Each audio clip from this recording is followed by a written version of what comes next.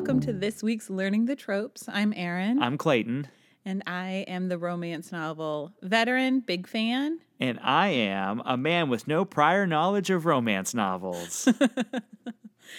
We were recently quoted in a Bustle article, and that's how Clayton was described, and it just made me laugh for some reason. It's funny. I think what's making you laugh is that I'm referred to as a man. It's hard to think of you as a man. Yeah. It's hard to think of myself as a man as well. So, this was a big week for us. It was. We got a very nice email. Yeah, so nice. Yeah. So it was really sweet. I'm not going to say who it's from because she specifically told me not to. And I listen to rules. Yeah. For the most time. I didn't put her name on our show notes because I was like, I will say it. Uh-huh. And I'll have to bleep it. Yeah. And it'll be awful. But because then it will be like, is her name like an expletive? Her name just fuck you. No, it's not. And so she wrote us a very sweet email where she was introducing us to another podcast that she really loves. Uh-huh. Funnily enough, I am one friend away from this podcast, and that friend had also emailed us to get in touch. So Romance hopefully something Landia happens. is so small, right? It is very small. Although this is a self-care podcast. So okay. Romance is also self-care. Yeah. I would say for sure. Oh, yes. All right. I took care of myself during this. No. Sorry. This would be such an odd one. It's okay. Anyway. I know. And so she found out about us from the Sort of Awesome podcast, which we love. Mm-hmm. Meg, the host of that, who is so sweet and we love as well. So she says some nice things about there. And then to describe us to the other podcast she was pitching us to. I feel weird saying what the podcast was for some reason. Why? I mean, it just... I don't know. It's Forever 35. I mean, okay. It's not a secret. All right. So what she says about us is learning the tropes. As soon as I dipped my toes into the tropey water, I was scandalized in the best way possible. I am 31, have birthed 4 beautiful children, and my body looks it. Your podcast and the books I have read because of it, a lot of Claypass's treasure trove, have helped me let go about the hangups I've had about my post-baby body. I have learned to trust my husband when he says or shows how into me he is. I have thawed out in the bedroom. My marriage and our sex life thanks you. I have also realized that I have the ideal lover. I'm going to start crying. Like, I don't know why I'm getting like misty. I have the ideal lover, generous, adventurous, and respectful, as depicted by all these books. I am living the dream and I didn't know it. My eyes were open to how great my reality really is, so very thankful. It has also helped me pull me out of my body shame spiral, get comfortable in my own skin, claim my sexuality, start initiating. So you're welcome, husband. And trust my husband loves me as I am. You're both hilarious, and I love your matter-of-fact way of speaking, no beating around any bushes, and keep it up, Anonymous from Chicago. I don't know. I think more people should just read romance. I really do. Yeah. That's the thesis, I think, at the end of the day. That's where we always land. But Yeah. it is true. Yeah, but thank you so much for writing in, Anonymous. We really loved reading that. It was really special, and we really felt that deeply. So I appreciate it a lot. Yeah, and I want to thank our listeners in general for reaching out, for sending us suggestions, for rating and reviewing. You guys are doing such a great job.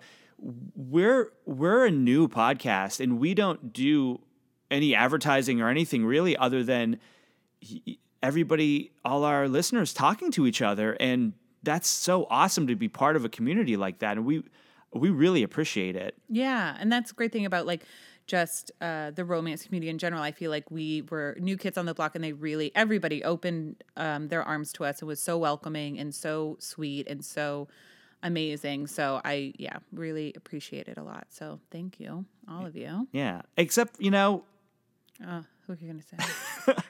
Wyoming. You got to get on it. You're missing out. It's not a judgment against you. I'm just afraid that Wyoming isn't getting the romance that they need in their life. Yeah. That's my worry. Can you hear me? That's where the University of Wyoming is. And I think... Yeah. I hope so. I will fact check it. And if it is wrong, I will edit it out. Thank you. Yeah. Anyway, so we read a great book this week.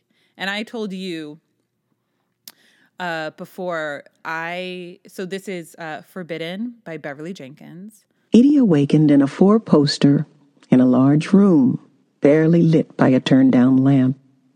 Having no idea where she was or how she came to be there, she shook the cobwebs, dulling her thinking, and noticed she was wearing a man's shirt. Perplexed, her eyes moved around the room to a well-appointed sitting area, and then to the face of a white man watching her from one of the chairs. Panic flared. She snatched the blanket to her neck and she drew back fearfully. "Don't be afraid. You're safe. I'm Ryan Fontaine. My friend Jim and I found you in the desert." Confused, she tried to force herself to calm down so she could make some sense of this, but she couldn't. Watching him warily, she asked, "Where am I?" Her throat was dry as sand. She wanted water badly, but needed to solve the mystery of this first. Virginia City. And this place is my bedroom. And I fell in love with her first. There is a documentary, I believe it's on Netflix, called Love Between the Sheets. And it's all about romance novelist. And she was interviewed and she's just like, I fell in love with her. She's so badass and funny and irreverent and just amazing. So I've always wanted to read her. I also love Westerns. This was my first book by her I read. It was just like shocking to me. Because I think it's one of those things like I've wanted to, and then for no reason just ended up grabbing something else instead. That's going to change. We'll read more of her for sure. But I'm really happy that we read this book. What do you think of the cover? Oh, good. So I really love this cover. Mm-hmm. And what's really good about this cover is I think, well, first of all, they're both very, very sexy. Yeah. The way they're standing, I really love. Ryan, who is our protagonist, the hero, mm-hmm. and Eddie, who is our heroine, she's kind of her back is facing toward us, but she's turned her face to him a little bit. It's almost there, he's grabbing her while she's walking away, and she's giving him a look kind of like not sure if she wants to be held. There's so much weight in this cover that I saw because Eddie is such a independent, strong heroine. She's probably one of the strongest heroines we've read so far, which I loved. And the way that she's looking at him is just so loaded, I feel like. And you only see like a third of her face. Uh-huh. And whoever this model is, she's gorgeous. Well, she's gorgeous, but also like hire her for everything. Like she gave us so much in a quarter of her face. She did. What happens when we get her face on? Who knows? It'll be amazing. Yeah, there's so much in this cover. Yeah, I love this cover. It's and so he's well yoked. Gotta. Look at him. Look at him abs. Look at those pecs. Yeah, the pecs are nice too. Mm-hmm. Sorry, I was just taking a little extra look at those pecs. Yeah, beautiful. Yeah, I love that cover. Great cover. What was this book about? Okay, so we already mentioned our hero and heroine. So we have Ryan, who is our hero, and he is an ex-slave who was so okay, let me start over. It's so hard. I don't know why it's so hard. No. Okay. No, because they want. I gotta give. They love when I do this. This is what they want, so it's very hard for me to like not give them what they want, but also for some reason I'm so bad at this. So Ryan is an ex-slave who, during the Civil War, he joins the Union. The Union. He joins the Confederacy. Jesus. No, he joins the Union. So he joins the Union, and he leaves his family behind, right? Well, also, his father is a white slave owner. Yeah, so his mother was an enslaved woman. Yes. And so he and his brother Andrew, who is white, were raised kind of together when they were very young. And then once once Ryan became old enough to do things, he became Andrew's slave. But Andrew never looked at him as a slave. He looked at him as brothers. So he wouldn't whip him. He wouldn't do all these things that the dad wanted him to do. So there was a lot of friction in that. So after the plantation gets burned down, Ryan gallops off into his future, which this is all done in kind of a prologue. When we cut to present day, which is after the war, Old West times, right?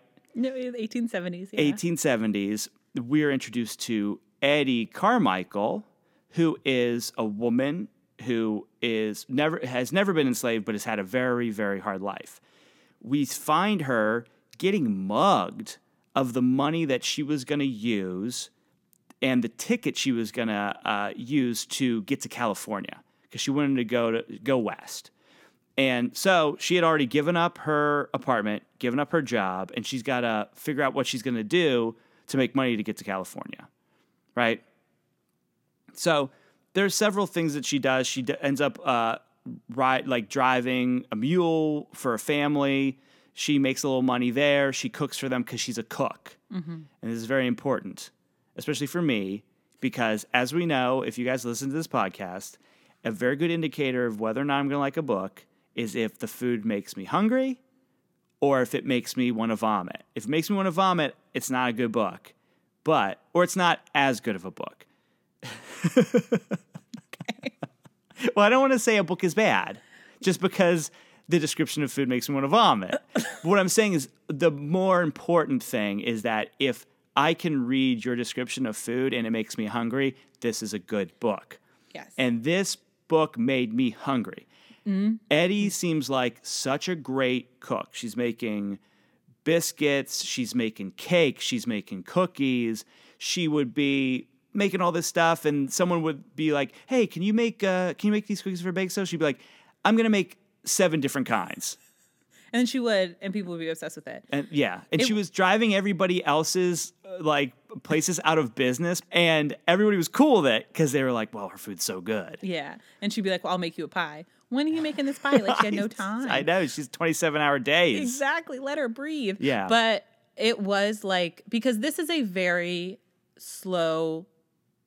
I don't want to say it's a slow book, but it is a very atmospheric book where that's a good way of putting it. You meet everybody, you meet a lot of side characters. There's a lot of just slice of life, and I really enjoyed it. Especially our last book was Dragonbound, which was fantastic, but was just a lot. It was so dense with things that happened, and this was more of a hangout. You're hanging out with these people, getting to know them. Yeah, which I really loved.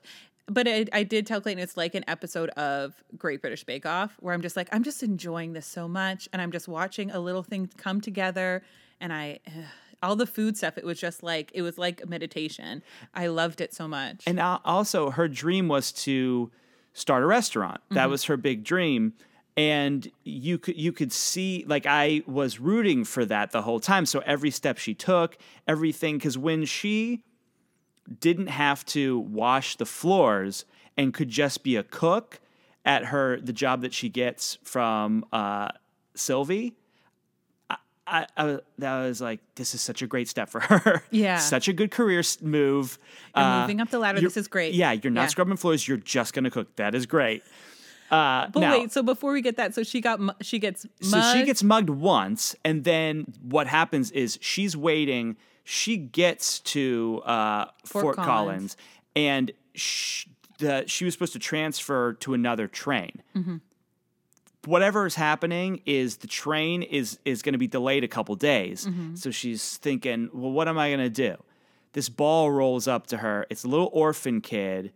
She's really good with kids because she has nieces from her sister, who is a very bad person, Corinne. But she has 2 little cute nieces that she loves. And when she leaves Denver, she's very sad about it. And I kind of knew they were going to end up at the end because that's what happens. But so the ball rolls, the orphan comes over. And number one, what we learned from a book we read before, Solace Island, never trust an orphan or an urchin who comes up. You don't trust them. No. This priest comes running after the kid because this is a whole scam. And I knew it was a scam. And I'm reading this book and thinking, Eddie, do not go anywhere with this priest. Do not trust this priest. This is the last person you should trust. So his name is Father Nash, supposedly, says, hey, I'm going to California. Come along with me. We'll get there before the train even gets there. And I was like, this is such a bad mistake. So she goes with them. He robs her of all her money and kicks her out in the middle of the desert. So all she's got... basically killing her. Basically killing her. All she's got is her cook pan or whatever it was, cook stove that she was carrying on top of her head. That's all she's basically got, and that and the clothes on her back. So she's walking through the desert. She passes out, and just so happens Ryan and his best buddy Jim are out there, and they see her and save her life, which is a huge deal because she could have just been out there forever and been She vulture wouldn't food. have survived. No cover in the desert. Yeah, you don't survive that. And she had been out there for a long time. Like, they find her and she's like passed out not in a good way. Her lips are all chapped. She's got Sunburned. terrible sunburn. Yeah. And I think he thought she was hot from the jump.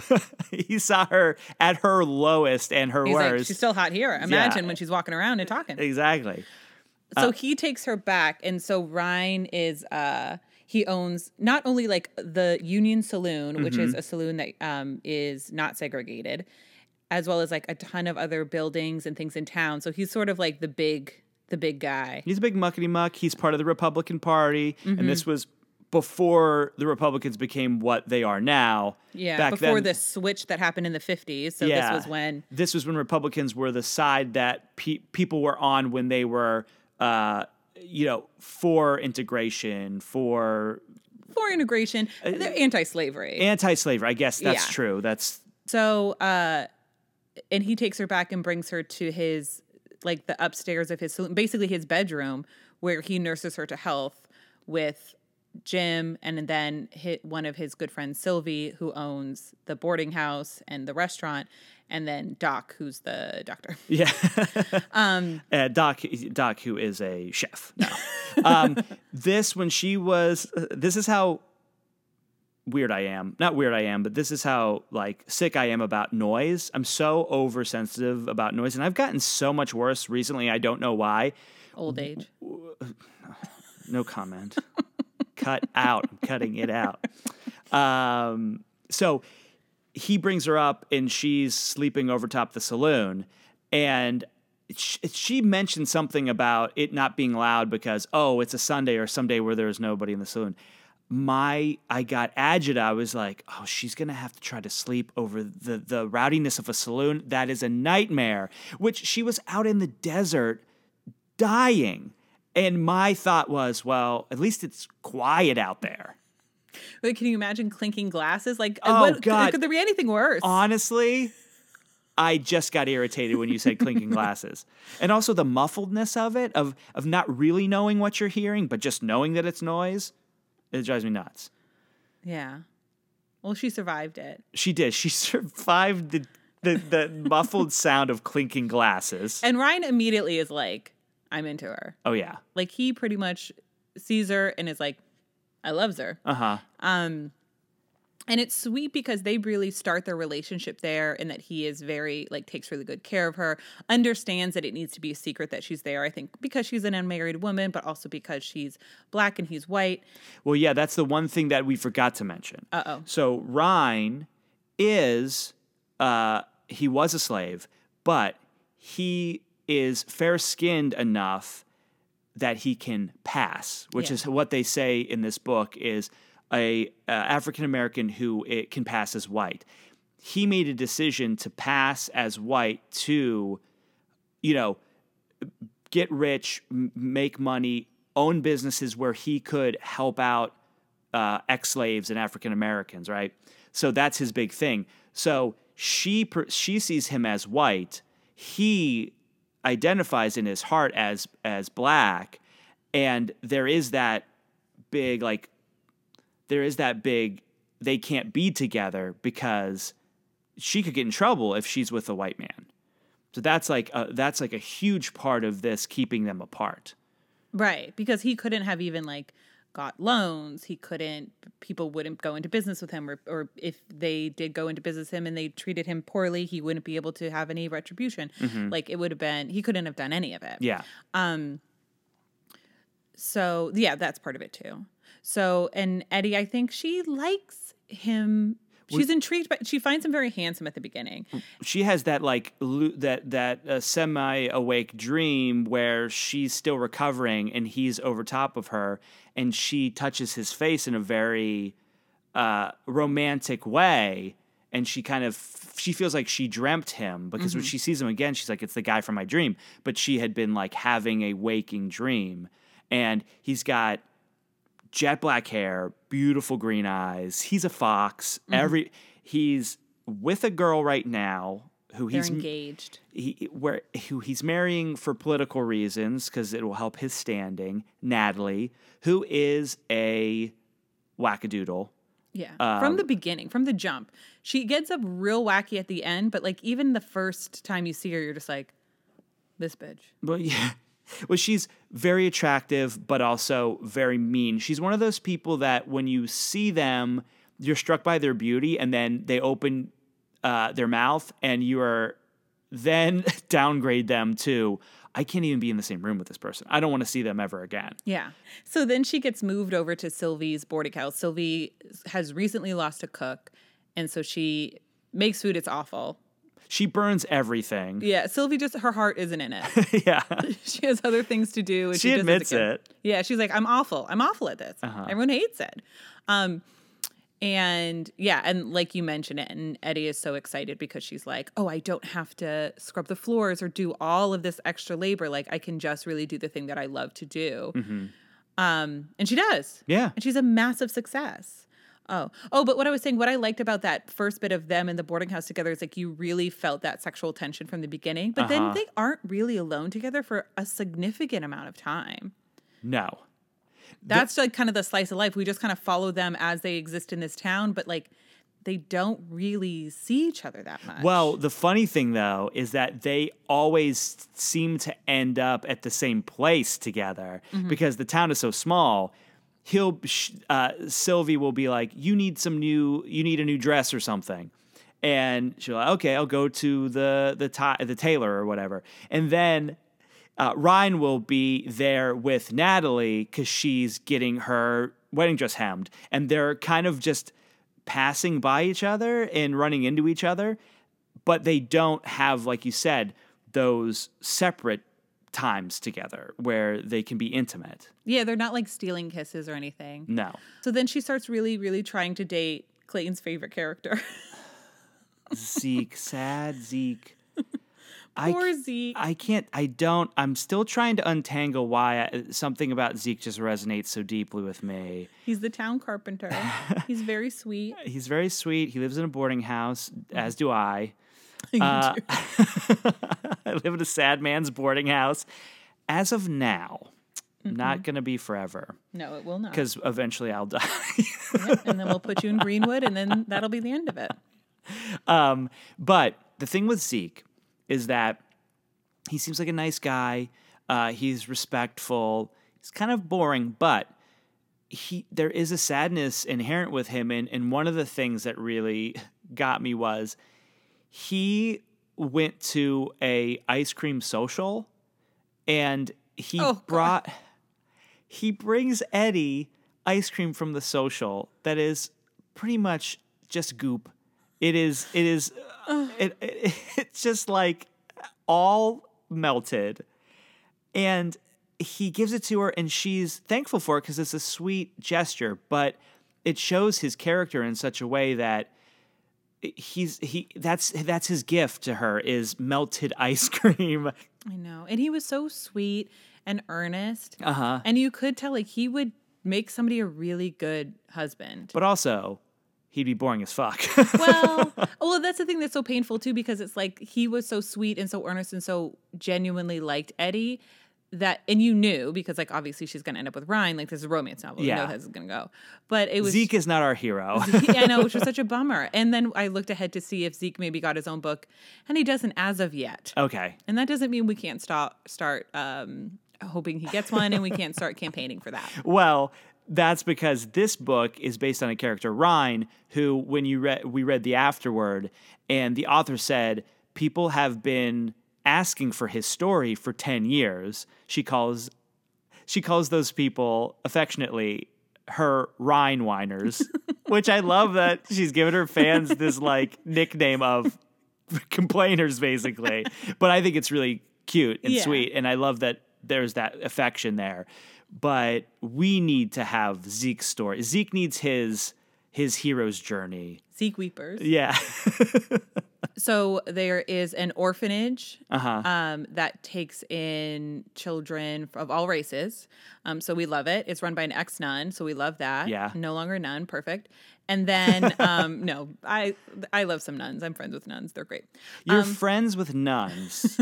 Is that a true statement? I've been friends with nuns. Some of my best friends are nuns. Not some of my best friends are nuns, but I've like hung out with nuns before. Like they're nice. They're fun.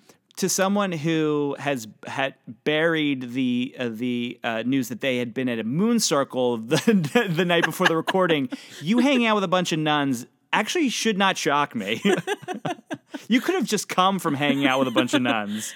I haven't hung out with them in a while. I'm not Okay. going to say like we're still currently friends, but like they were young. They were young nuns. Yeah. Tell me more.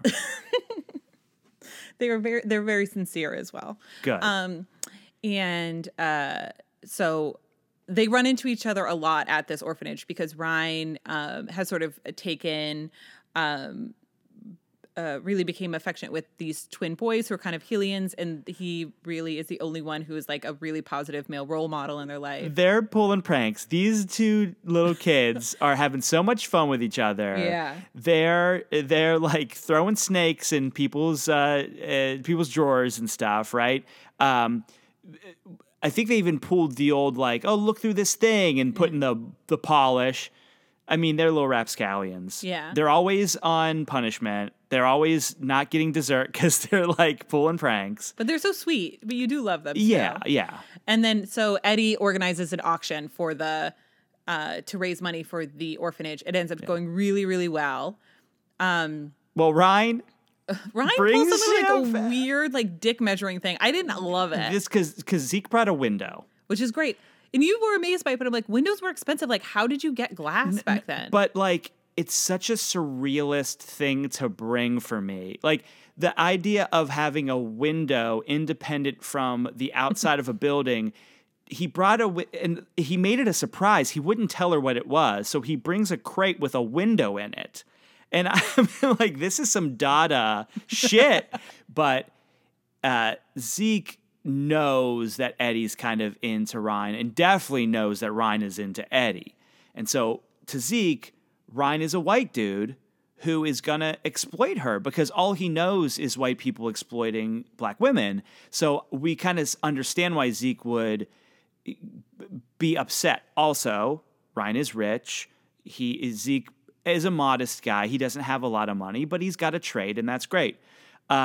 So Ryan brings a bottle of champagne that he he basically bids on it bids more than on it. anyone could ever bid. And then gives it to the people there that are having a wedding anniversary and says, here's my gift to you. Yeah. And I guess that's cool, but he could have just given them the champagne and given the orphanage money and not made a show out of it. It seemed, I didn't love him in that It was moment. dick measuring, and there was a bit of dick measuring going on. I get it. Yeah, like he also wasn't thinking he could be with Eddie and then Zeke could, because Zeke and Eddie go out on a date, a different night, to a concert at the Union, at the bar, at Ryan's bar. And Zeke kind of knows there. And at this stage, Eddie and Ryan had kissed. In the kitchen, right? Yeah. That was cool. Yeah. And then basically Eddie, like, they can't take their eyes off each other. So Zeke is sort of like you know he's never going to marry you. And she's like, I know. So heartbreaking. And then he's like, well, let's just go home. And he's kind of like huffy about it, which is understandable. Like, he's not rude to her, but he's disappointed, which is fair. Yeah, he sulks around the rest of the book. And he's kind of frigid. He won't really say anything to them. He, like you said, he's not outright mean. He didn't say anything mean to Eddie. He just got really cold. Yeah.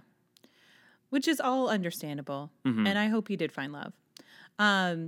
So then, yeah, what else? So then it's like the auction. And then after the auction, they sort of, Ryan ends up driving Eddie home and basically decides like, fuck it. Mm-hmm. I'm going to come out as who I am. We'll see what happens. But I need to be with this woman. And it was really sweet. Yeah. So he has to do some preparations. He transfers basically everything into his white brother's name so that he can, he doesn't lose everything, That which was is like, cool. well, it's heartbreaking. It's Well, like, no, it was cool when people turned on him and they were saying, I want my deed back. And he's like, I sold my deed to my white brother, so fuck you. Yeah. And they're like, just try it, asshole. I Yeah. still own your house. Oh, yeah, because he had broken up with Natalie. He broke up with his fiance. Oh, yeah. Well, after he met Eddie, he was like, this is it. I can't. You suck. Yeah, you're awful. This is the worst. And she is acting like a petulant child. And then we learned that Ryan owns the deed to her father's home because he lost it in a card game. I know. So many people in these books, that's a trope. Winning things in card games and losing things in card games. Oh, yeah. We have people who've lost their houses. We have people who've lost their daughters. We have people who also have Lost their titles. Yeah, and people Gains who've gained their titles Listen, through it goes gambling. both ways. Sometimes you win. Should I start gambling? Can't hurt. Yeah. If you walk in here as an earl, I'll be like, seems right. Then he and Eddie end up getting married. Well, so they don't but have. Then quick before that, yeah. Well, what I was gonna say is we gotta talk about the finger banging because the finger banging. Yeah, he fingers her like twice. Oh yeah. Which is so he makes her. He doesn't make her. He sits her on his lap, and he asks her to unbutton her dress, show them things, and then just fingers her. And she has such quick orgasms because she's never had one before. And that was really cool. Like, I loved how, she just gave into it and was like, I'm just gonna do this. And she was so like surprised by the whole thing. Didn't even know what it was. And it's so funny too, because he's like, that's an orgasm. Yeah. And then they were later like, do you want another orgasm? And she was like, yeah. Of course, who wouldn't? They were so bad. Like, they were both so frank about sexual things that it really did make me laugh because they were just like, he was like, undo your buttons. He's like, thought you never asked. Yeah. That was a fun game they had where they would go someplace and he'd be like, you want to start unbuttoning those buttons? Yeah. So that was pretty great too. But then so what happens is, that was my one thing about this book. And we did have a little bit like at the end of Dreaming of You where Joyce steals her. Yeah. It's pretty much the same thing where at the end, Natalie kidnaps her and brings her out in the desert to kill her once and for all. And there ends up being crossfire. And then, oh no, she shoots Eddie in the back. Twice. Yeah, kills her driver. That poor driver. I know. He didn't do nothing. He didn't do anything except for try to help Eddie. Yeah. So she gets shot. Natalie goes to the nut house. They send her to the nut house because she's rich. I mean, she's rich, so she can get away with it. But the cool thing is that he basically, Ryan basically says to the father, I own your house. I owned your house. Now my brother owns the house, and I wasn't asking for payments, and you better believe he's going to ask for payments. So you better give him money or you're going to be living on the street. And I think we're assuming that this guy's going to be living on the street, right? So she survives 2 gunshot wounds. I mean, how tough do you get? Survives 2 gunshot wounds. Him and her get married, right? Well, they were engaged. They had announced that they were engaged. She gets kidnapped.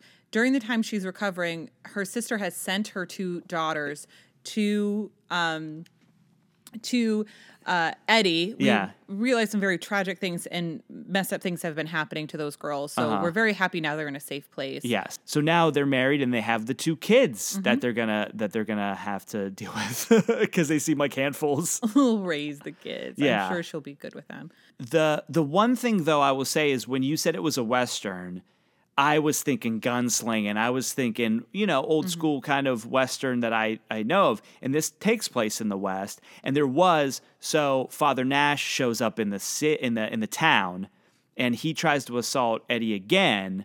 And Eddie hits him over the head with a bottle.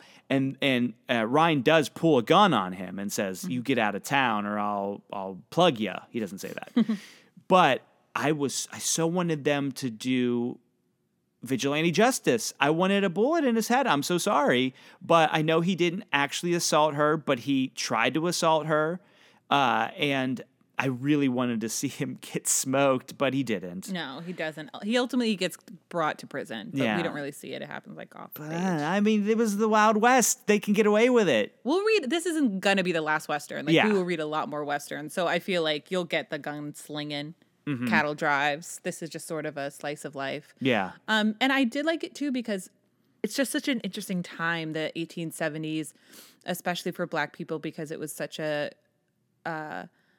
just so much was happening. And it is nice that it was like a town where we spent so much time in the Black part of town. 'Cause, like, Yes. obviously, we're both white. The culture caters everything to us. We read normally majority white stuff. Yes. So it was so it's easy for the West to get whitewashed, and there just wasn't Black people out there, which is like obviously a lie. Would you fuck him?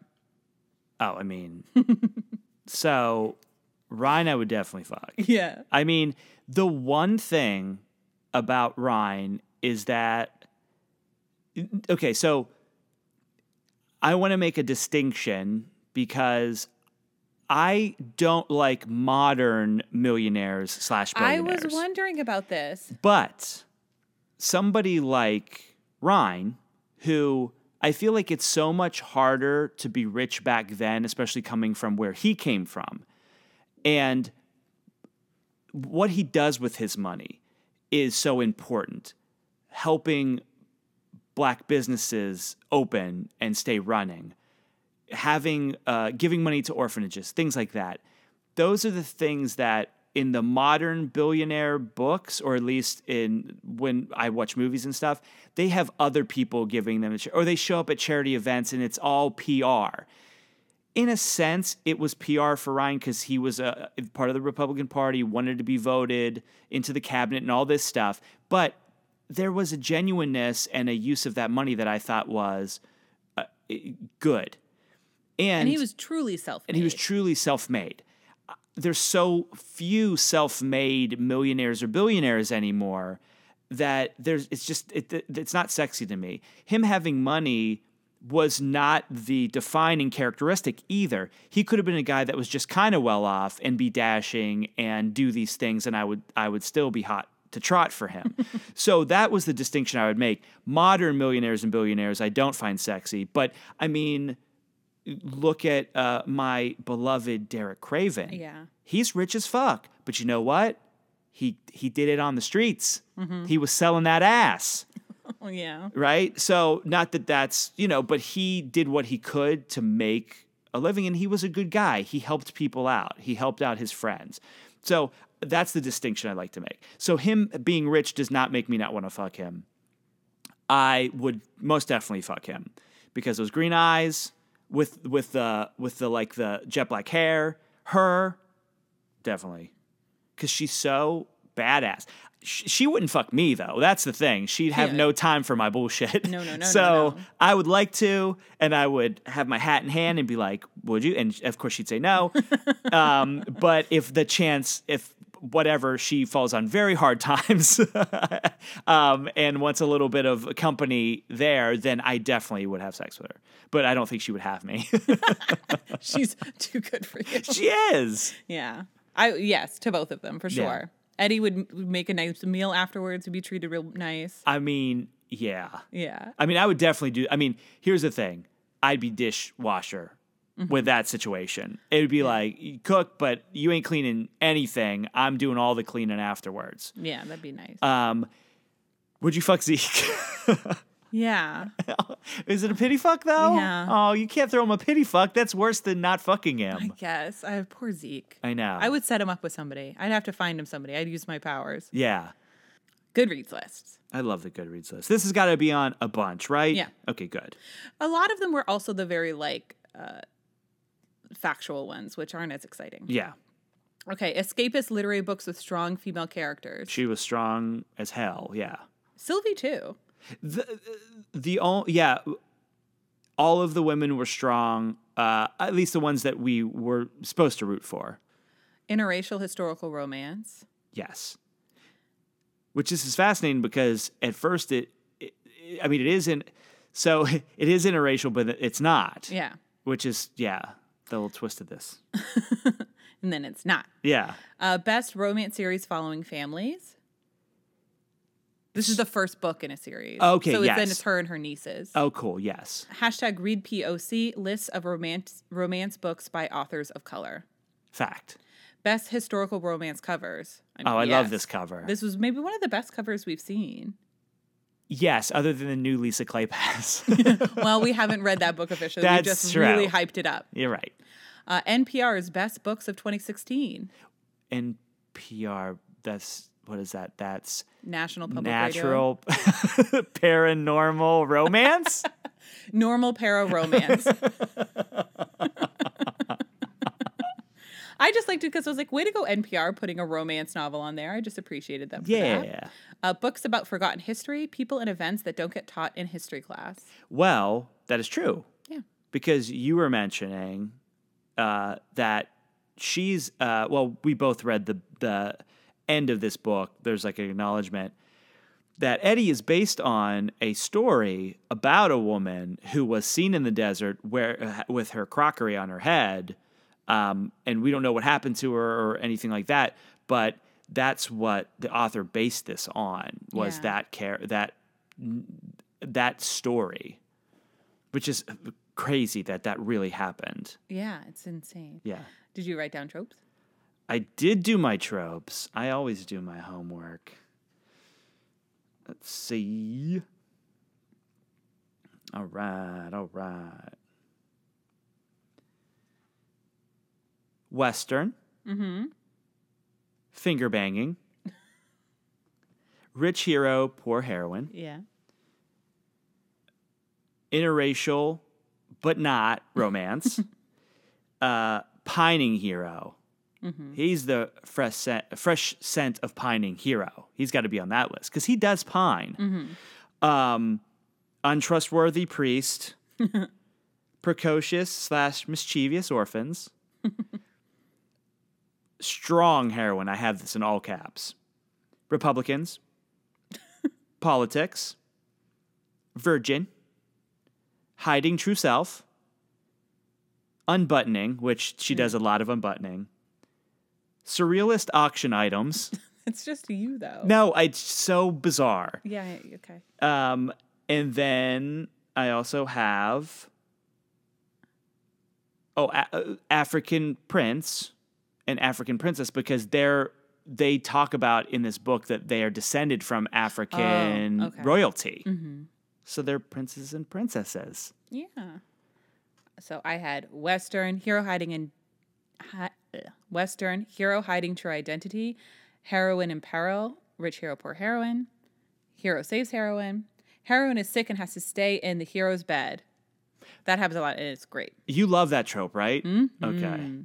What is it about Give me some convalescence. So, okay. Yeah, let's unpack this, because you just want to not have to do anything. No, I'm not saying that because I'm lazy, because it's like... But I'm not saying that pejoratively. I'm just saying, like, there is a romantic notion of having to kind of not have those other burdens, not being lazy, but you deal with so much shit every day. And if you're convalescing, and especially when you got a sexy guy hanging out, helping you out, that is a very romantic ideal, right? Okay, yeah. Yeah, I'm not saying that you're lazy. Like you, yeah. So rude. But that's how you. I mean, is that kind of where the attraction is? No, I think it's just like that you would be forced to be in somebody else's space and you can't leave that space, and that you're like attracted to that person and they like come and visit you, and I don't know. And the sheets smell like them. Yeah. Okay. It's good. And then I just had found family slow burn romance. And it's pretty much a closed door romance. But I guess he does finger her a few times. But I did feel like the sex was very like, I don't know. Well, when she loses her virginity, it's painted in such broad strokes. We don't know how big his cock is. No, we never see it. We never see it. Yeah, he never whips it out.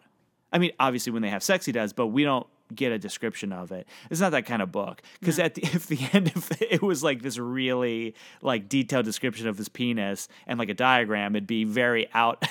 it would stick out. Yeah. I mean, in the book, and also stick out from his pants. Jut forward. Yeah. So what has you swooning this week? Oh, are we already at swoons? We are. Wow. We're wrapping it up. Okay. So, my swoon is about a movie that when this podcast comes out, the Oscars will have already passed. And this is a movie that I think was underrepresented at the Oscars. I think it was a beautiful movie that I really, really enjoyed. It was called Can You Ever Forgive Me? And it stars Melissa McCarthy as it's. Now, what I'll say is that I love Melissa McCarthy. I love pretty much everything she does. I love her broad comedies, but she is such a great actor, and she doesn't get much credit for it because she can be so broad. This is such a... Did you see this movie? Yeah, I loved it. It's such a heartbreaking movie. Richard E. Grant. He's nominated. Yes. Also not going to win, unfortunately. He's amazing. He's thrilled to be there, though. That's the best thing. I mean, just follow him on Instagram. You'll that's so see he will have lost, and he will still be taking pictures with everybody at the after parties. So sweet. Which is great. And this is such a quiet nomination for her. It should be such a big deal, but it's being overshadowed by a lot of all that Oscar bullshit that I love so much, but it's unfortunate that this movie got overshadowed. It is nominated for a lot of stuff. I mean, Best Adapted Screenplay.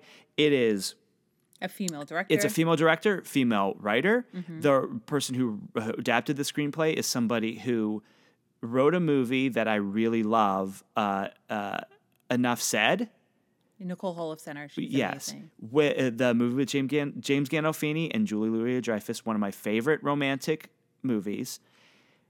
This is in a time when the Academy is wanting to be more diverse and nominate more women and things like that. The fact that the director did not get nominated for this is, it's such a well done movie, and somebody like that should be nominated. And it has nothing to even do with gender. It's just a greatly directed, greatly written, awesomely performed movie that you should check out if you haven't seen it already. Mm-hmm. So that is my swoon. Yeah, that's a really good swoon.